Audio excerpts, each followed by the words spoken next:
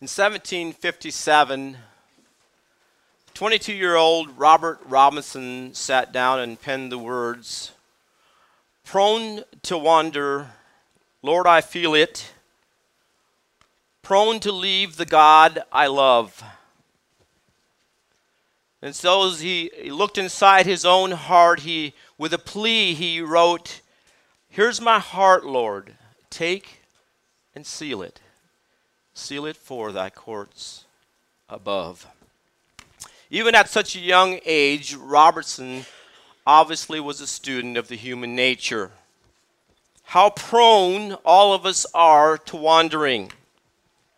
And even though we are Christians, how attractive sin can be for us and how easily we are seduced by it.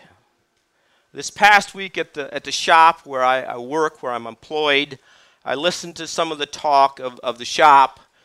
And through the conversations, I became aware of a couple in this community, a Christian couple, who have fallen into sin.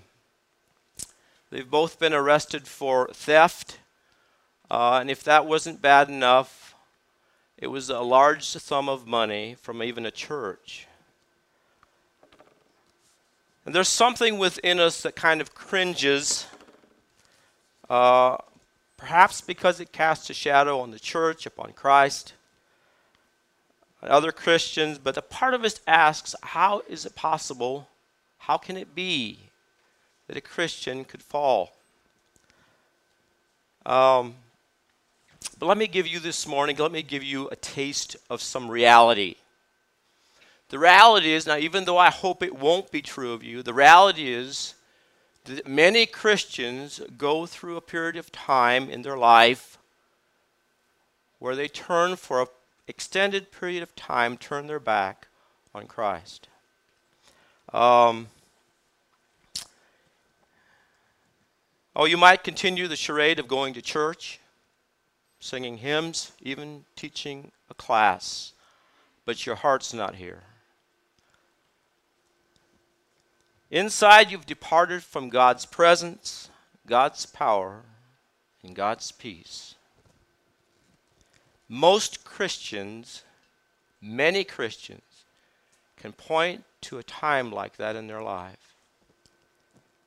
So this morning, I want this to be one of those life's teachable moments for you, for all of us.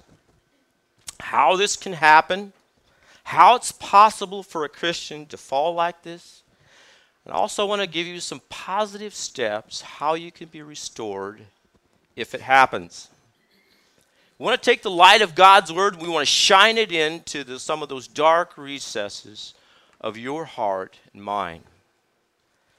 We greet all of you this morning in Christ's name. We welcome you to the instruction of God's word, the living word. That I want to dive right in this morning. I want to place in front of you what some have termed the 7 deadly sins.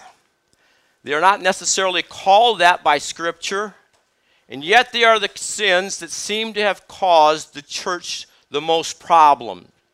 Some of the sins that have been most damaging to the church. They are pride, gluttony, greed, anger, sloth, envy, and lust.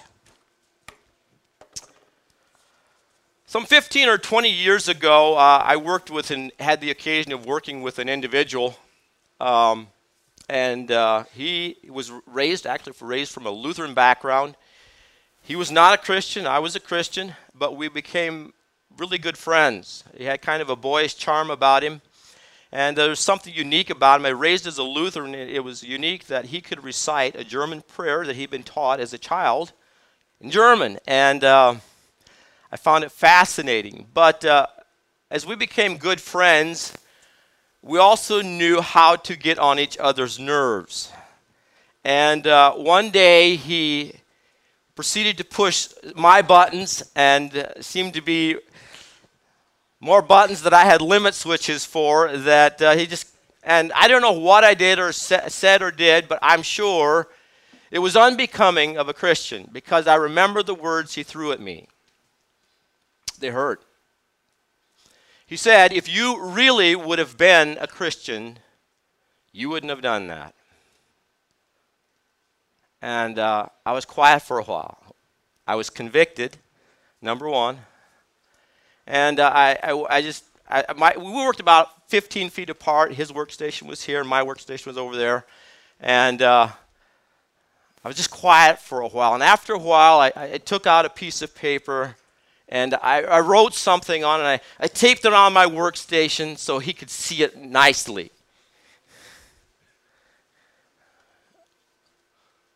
I wrote on that piece of paper, "I'm not perfect, but I sure am forgiven." I want you to know it's just a great comeback. It's good, solid, biblical theology. That brings me to the first statement I want to put in front of you, a clarifying statement, is that being born again is not synonymous with becoming a model of perfection. Please get that out of your mind. Just because someone has received Jesus Christ, you've received life from God, and have been baptized with the Holy Spirit, doesn't qualify to pose for a portrait of perfection. You see, when you receive life from God, that's just the point you begin to understand how deeply sin is a part of you, how deeply sin is ingrained in you. It's just when your problems begin. One of the most tragic things we can do is tell someone, if you receive Jesus Christ, your problems are going to be over. It's tragic.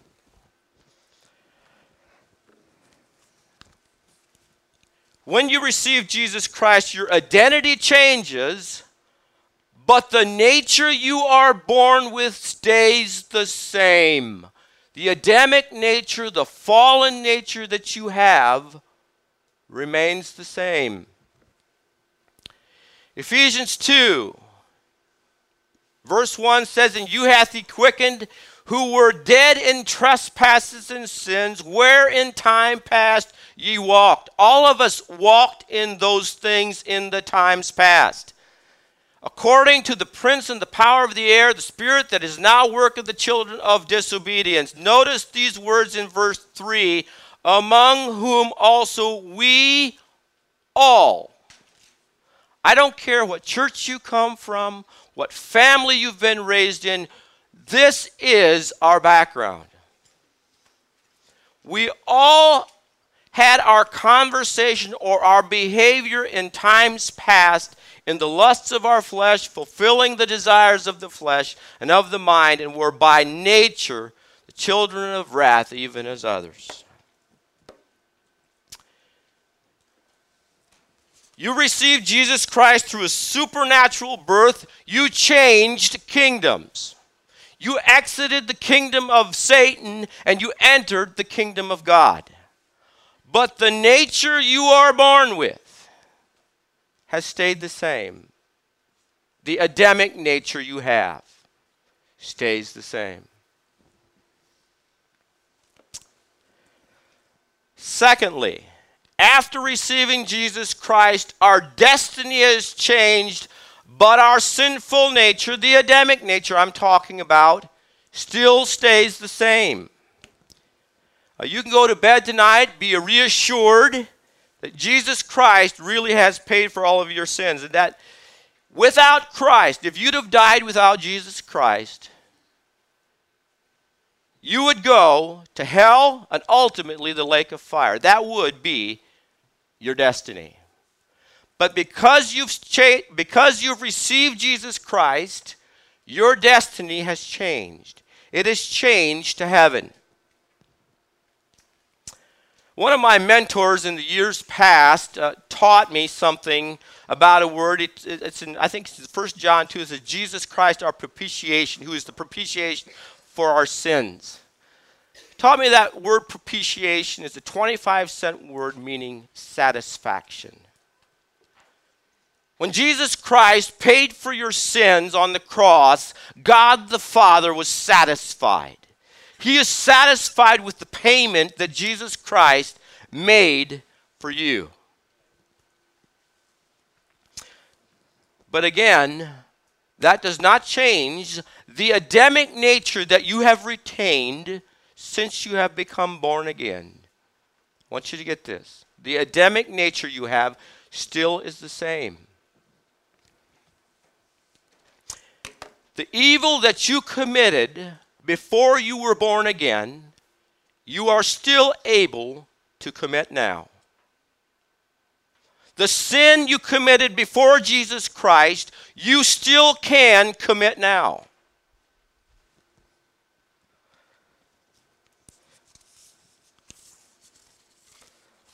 Galatians chapter 5. Let me show you something.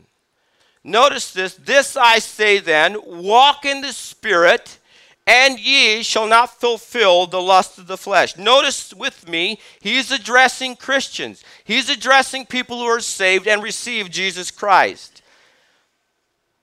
Verse 70, for the flesh lusteth against the Spirit, and the Spirit against the flesh, and they are contrary to the one to the other, that ye cannot do the things that you would. You see, your nature, when you've received Jesus Christ, a battle begins. Your sinful nature puts up his fist and says, wait a minute, I've been in control of this life. It puts up his fist against the Holy Spirit and says, I'm not giving up control. The Holy Spirit says, wait a minute, I'm in control now of this life. These are contrary to each other. One translation puts it, a person's selfish desires are set against the Spirit, and the Spirit is set against one's selfish desires. They are opposed to each other, so that you shouldn't do whatever you want to do. The whole point is, you can. You can do whatever you want to do. You are able to do whatever you want to do. If you allow the Holy Spirit to dominate you and control you, you can resist the sinful nature. But if you choose not to live under that influence or that power or that control, sin is to be expected. Your sinful nature will control. You can commit those kinds of sins. Look at verse 25. If we live in the Spirit, let us also walk in the Spirit. Notice the word if. It's possible for a Christian to resist the Holy Spirit. You want to know what you're capable of doing? Look at verse 19. Now the works of the flesh are manifest, which are these: adultery, fornication, uncleanness, lasciviousness, adultery, witchcraft, hatred, variance, emulation, strife, seditions, heresies, envyings, murders, drunkenness, and revelings, and such like, of which I tell you before, as I have also told you in the time past, that they which do such things shall not inherit the kingdom of God.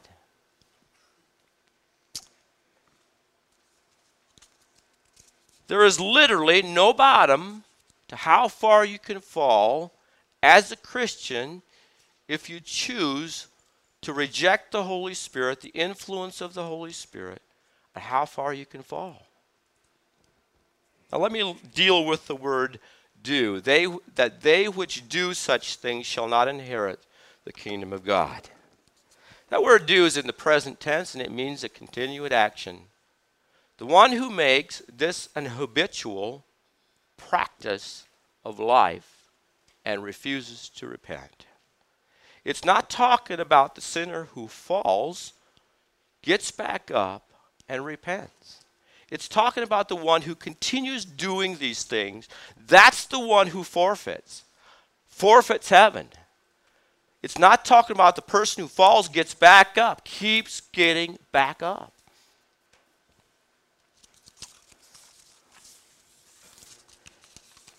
Verse 22. But the fruit of the Spirit is love, joy, peace, long-suffering, gentleness, goodness, faith, meekness, temperance, and against such there is no law. They that are Christ's have crucified the flesh with the affections and lusts. We're going to be getting into that. You see, because we retain a sinful nature, it is possible for us to be sinful in practice. I've been a part of the church for probably 30 years now. And in those 30 years, I've seen Christians involved in many different types of sin. And there's a reason why. That sinful nature within you and within me desires to sin. We long to do it. We're interested in it. We're curious about it. And there's a deep-seated love in that nature to sin. You see, it's only the work of the Holy Spirit within us that makes us hate sin. It's only God within us that gives us a hatred for it. But you see, because there are those two natures within us, there's a battle for control. And there is one of the...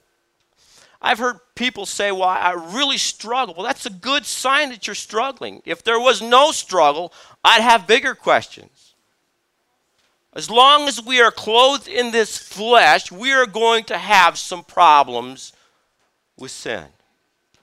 I'm not saying we can't be victorious.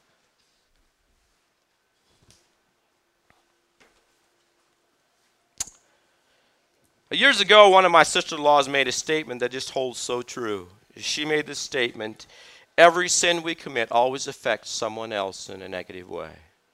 I stop and think about that.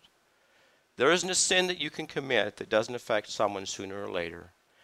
In fact, the scripture talks about, especially the fathers, that he will visit the iniquities to the third and fourth generation, your grandchildren, your great-grandchildren, your great-great-grandchildren.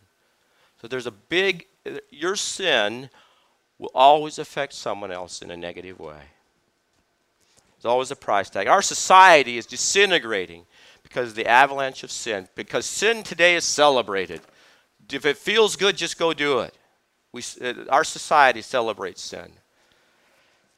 Now, let's go to John chapter 1, or the Epistle John chapter 1, verse 5.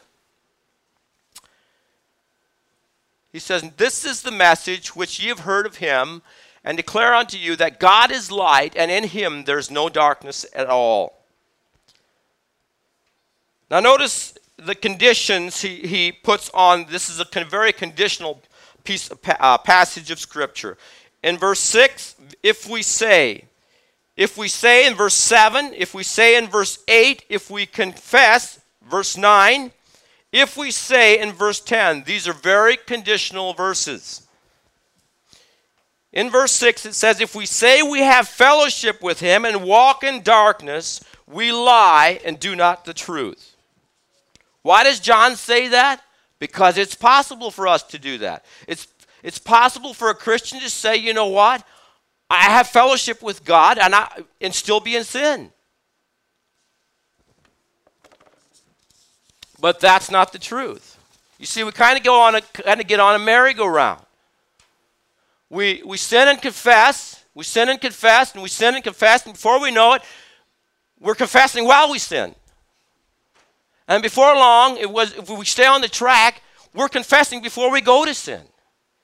Thinking that sin, it's okay as long as I confess it. You know what that's called? It's called rationalizing sin.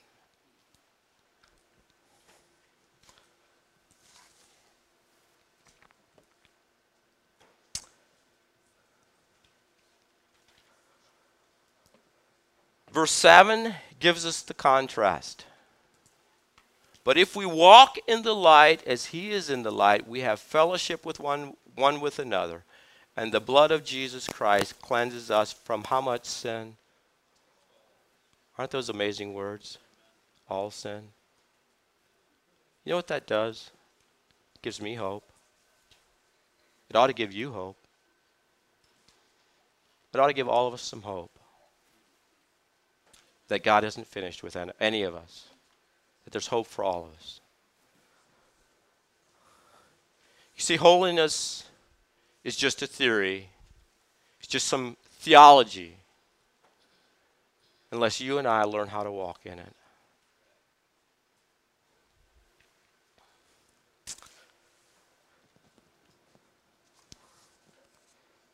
Verse 8, if we say we have no sin, we deceive ourselves and the truth is not in us. I've heard people do that.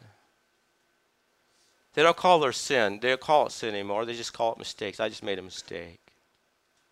He's talking about the sinful nature. If you say you don't have a sinful nature, you're just deceiving yourself. All of us still have it. All you need to do is to talk to your husband or your wife or your children, and I'll soon find out that you have you can talk to my wife and you'll find out the same thing. We have a sinful nature. We are sinners by birth, we're sinners by nature, and we are sinners by divine decree. There's 3 ways that God declares us all to be sinners.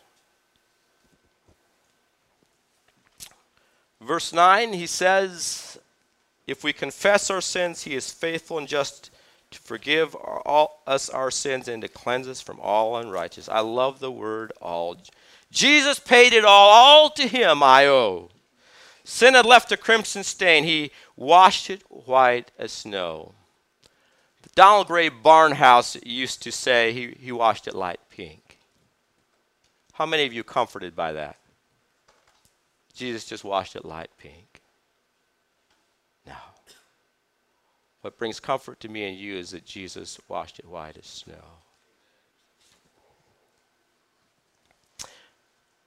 He cleanses us from all unrighteousness. Verse 10.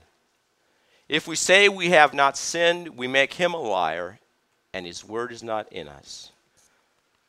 I really don't need to make a lot of words to that verse. It just says it well. Let me give you another statement. Living beyond the practice of sin is not automatic. Living beyond the practice of sin is not automatic. What I'm going to say might sound like a contradiction to that statement, but it's not. It's possible for us to live victorious for an extended period of time, but it's not automatic. It's not something that just happens. There's something you need to know, there's something you need to consider, and there's something you need to present. If you're going to live the victorious Christian lifestyle, there's 3 things you have to be understanding. There's something you need to be equipped with. I'm going to show you. Romans chapter 6. What shall we say then? Shall we continue in sin that grace may abound? By the way, this is the test of the New Testament gospel. Romans chapter 6 verse 1 is the test of our gospel. And I love this verse. You see, if I teach you a works salvation that says you earn your way to heaven, to that gospel, I cannot ask the question, why not keep on sinning? But if I tell you that salvation is a free gift that comes through faith in Jesus Christ, you receive Jesus Christ, God gives you life from God, changes your destiny, changes your kingdom, and it's all free. To that gospel, I can ask the question of Romans chapter 6, why not continue in sin then if it's that simple?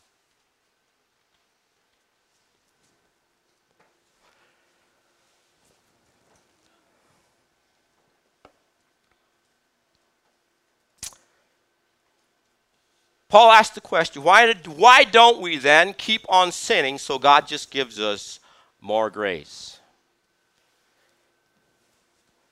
Verse 2, God forbid. How shall we that are dead to sin live any longer therein?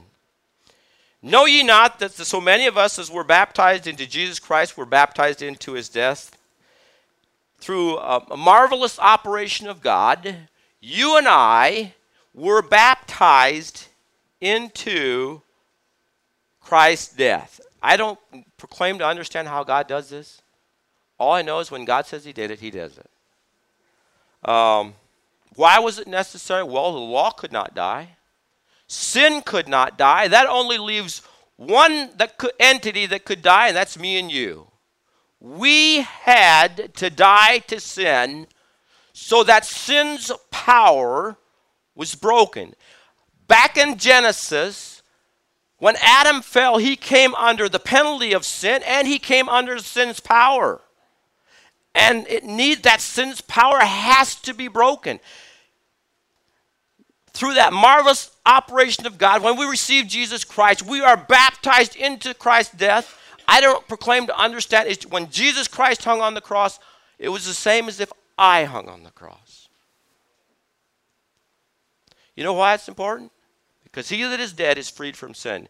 I have yet to see any corpse that has ever had a problem with sin. You and I are the corpse. After receiving Jesus Christ, every sin becomes voluntary. You no longer have to live in sin. Therefore, verse 4, we are buried with him by baptism into death, that Christ was raised from the dead by the glory of the Father. Even so, we should walk in the newness of life. So not only have we died with Jesus Christ, we've also been raised with him. The resurrection power that literally raised Jesus Christ from the dead is the power that now indwells every believer. You have that power. If you're born again, if you have life from God, you have the power that literally brought a dead corpse out of a grave. That power is yours to live above sin.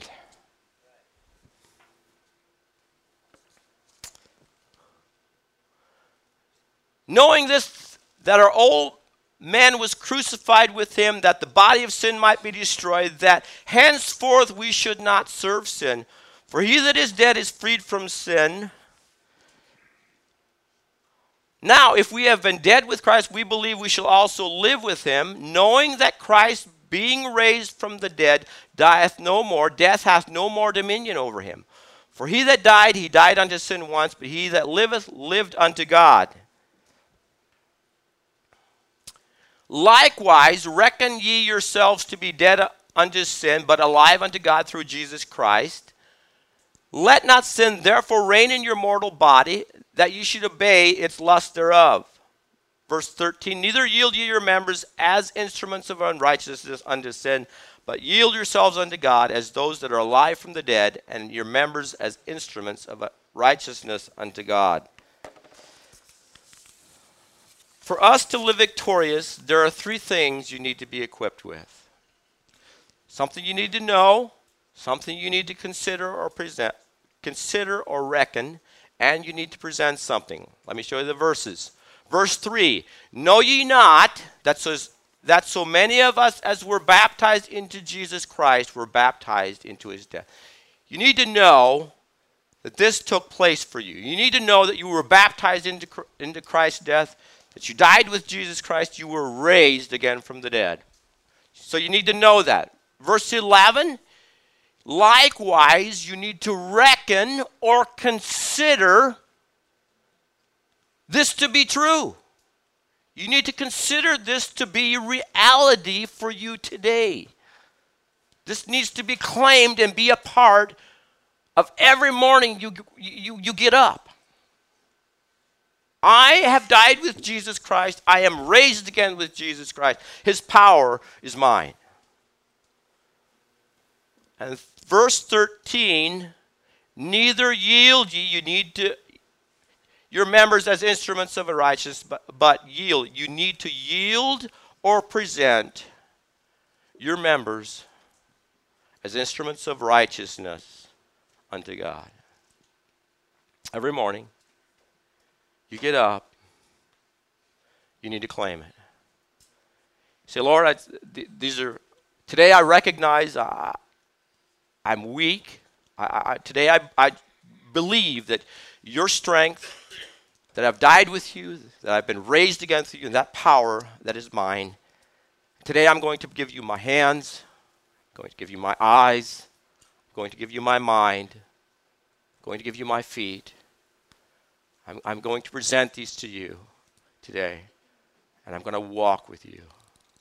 I'm going to walk in your power and your strength. Part of the thing of being a Christian is just being dependent and admitting that this is not something that you and I are going to pull off on ourselves. It's sad how many Christians go through life thinking this is something they can pull off on their own strength. This is something that comes through faith and through the power of God to live victoriously.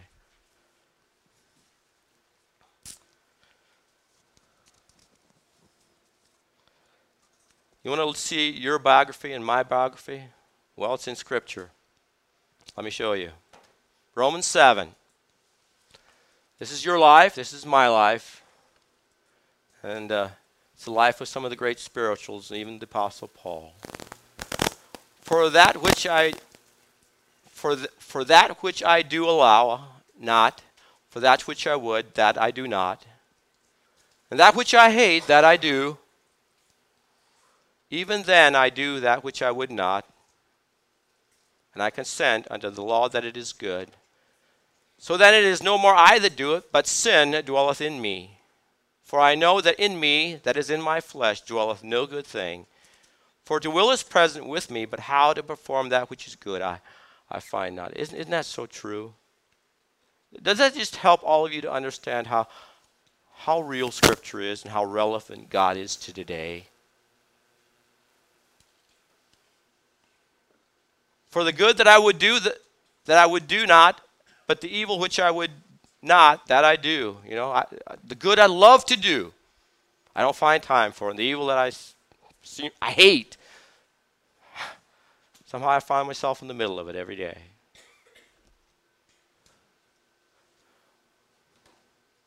Now if I do that what I would not, it is no more I that do it, but the sin that dwelleth in me. For I find then a law, a principle, that when I would do good, evil is present with me. There's a principle here. Seems like when I want to do good, I don't have the strength. And I desire it, but don't pull it off. The Apostle Paul went and said, "Oh, wretched man that I am, who should free me from this body of death?" Is there any way for somebody to put me out of this misery? You know, the reality is, which one of us hasn't been there? I've been there. I've been there.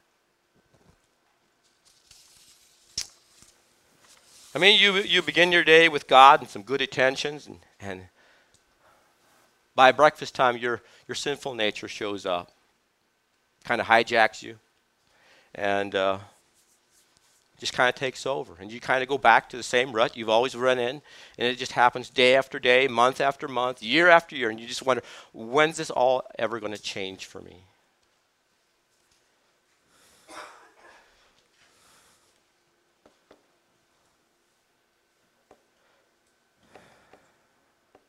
The good news I have for you to do for today is that could change today. That could just change today.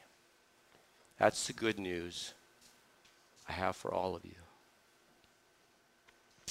Let me answer a few questions about what happens when a Christian sins. You see, by walking in obedience with God, we enjoy a relationship with God that is called, the Scripture calls, fellowship. That's a fellowship that we have with God, brings peace to our mind. It gives us power in prayer. It empowers us to be content with our circumstances. It helps us to have a grateful attitude. And when my spirit, when I live under the control of the Holy Spirit, the Bible speaks to me. I get something out of God's Word. I enjoy being fellowship with God's people. And but you see, when you and I sin, that fellowship with God gets broken.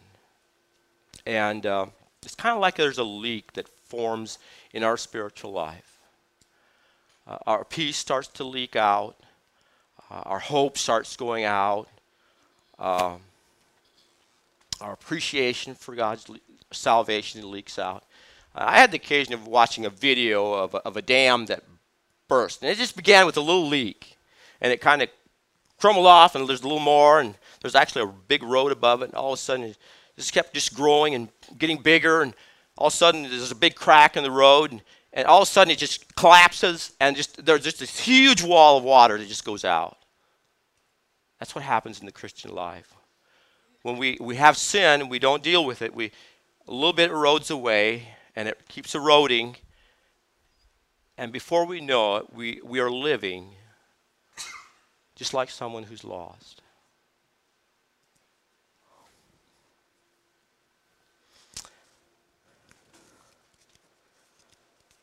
That's why Ephesians 5:15 says, "See then as you walk circumspectly, not as fools, but as wise."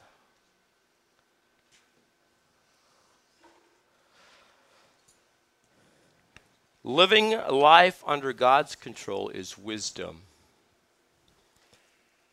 It helps you know and understand what the will of God is. Now, I need all of you just to understand something. When someone falls into sin, doesn't mean that you automatically lose your salvation. I know this might be stretching some of you, but I want all of you to understand that. You see, when David fell with Bathsheba, into sin with Bathsheba, notice what he writes in Psalms 51. He does not ask God to restore unto him his salvation. What does he ask of God? Restore unto me what? The joy of thy salvation. You see, it's hard for us to enjoy salvation when we live in sin. God doesn't just drop us when we fall. In fact, we're going to find something about God that is amazing. David asked for God to restore again the joy of his salvation.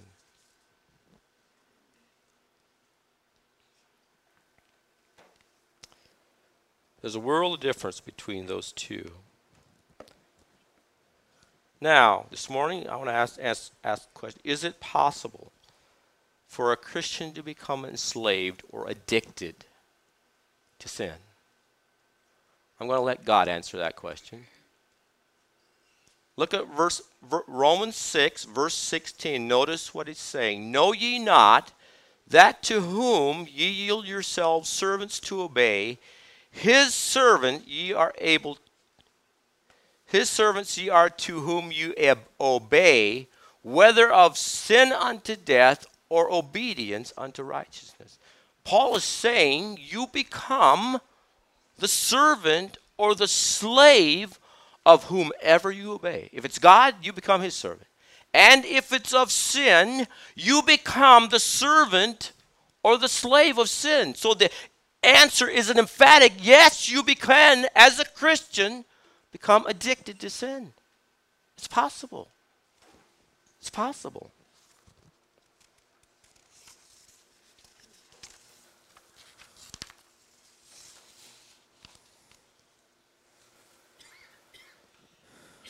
How does it happen? It happens when we don't deal with sin. And we keep yielding to the same sin day over day, day after day, day after day. We become, sin masters us. We become the slave of it. We can become, as Christians, addicted to sin. One writer puts it this way. He says, one lie has to be covered by a dozen more. Wronging others fills us with stress, which leads to further irresponsible acts. The downward cycle of sin moves from a problem to a faulty, sinful response, therefore causing additional complicating problems and additional sinful responses. I want all of you to understand that's a Christian. We can be addicted to greed. We can be addicted to gluttony. We can be addicted to lust. But you know what I have for you this morning? I've got some great news for all of you. There's hope. In Jesus Christ, there is freedom. It's possible for that to change. It's possible not to be your life.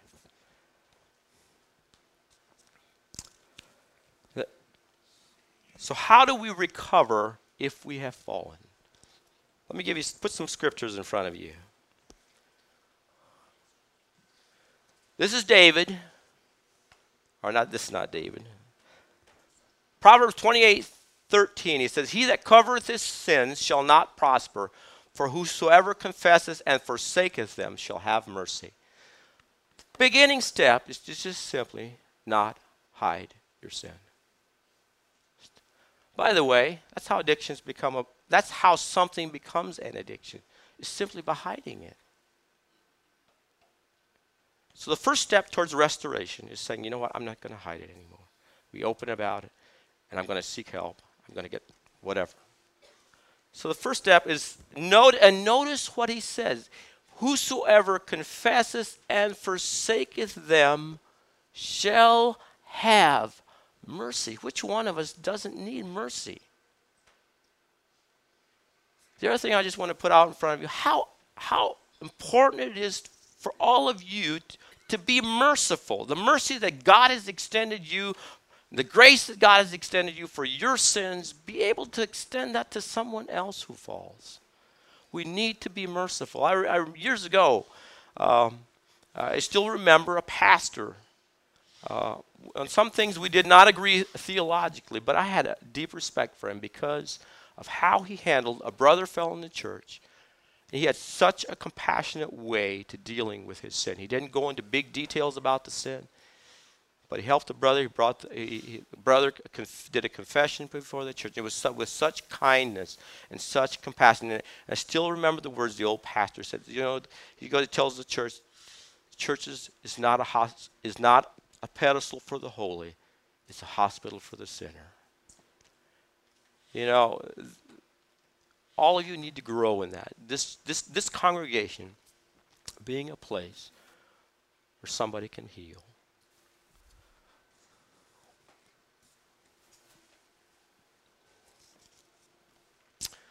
So the first step is not covering sin. There's a second. This is David after he had fallen with Bathsheba. Psalms 32, I have acknowledged my sin unto thee. He's talking about God. And mine iniquity have I not hid. And I said, I will confess my transgressions unto the Lord, and thou forgavest the iniquity of my sin. He has repented after his hiatus with sin and all the problems that it's caused. He returns to the Lord. He spills it all. He's a broken man. David wrote in Psalms 51, the sacrifices of God are a broken spirit. A broken and a contrite heart, O God, thou wilt not despise. You see, when David was honest before God and agreed with God, came clean with God, God was not only willing to forgive, he was longing to forgive. God longs to forgive you.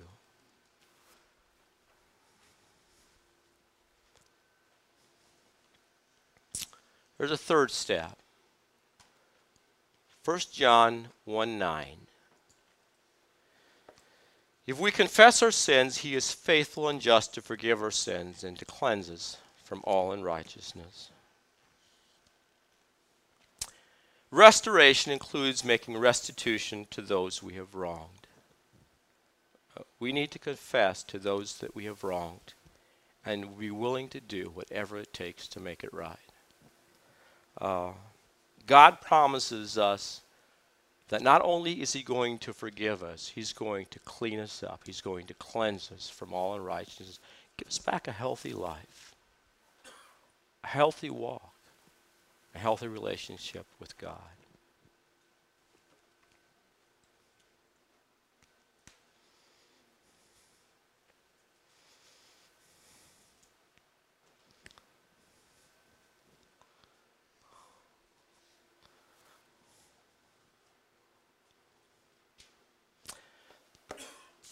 This morning, as I come to the close of this message, maybe I'm speaking to someone here.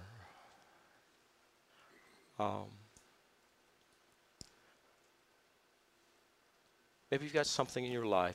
Maybe you'd like to talk to one of us pastors or one of the pastor's wives. But I just want to encourage you this morning that really is God has given us, it's possible. We need to watch our words. When we someone fall, just a comment I've heard, well, he couldn't have been a Christian if he felt like that.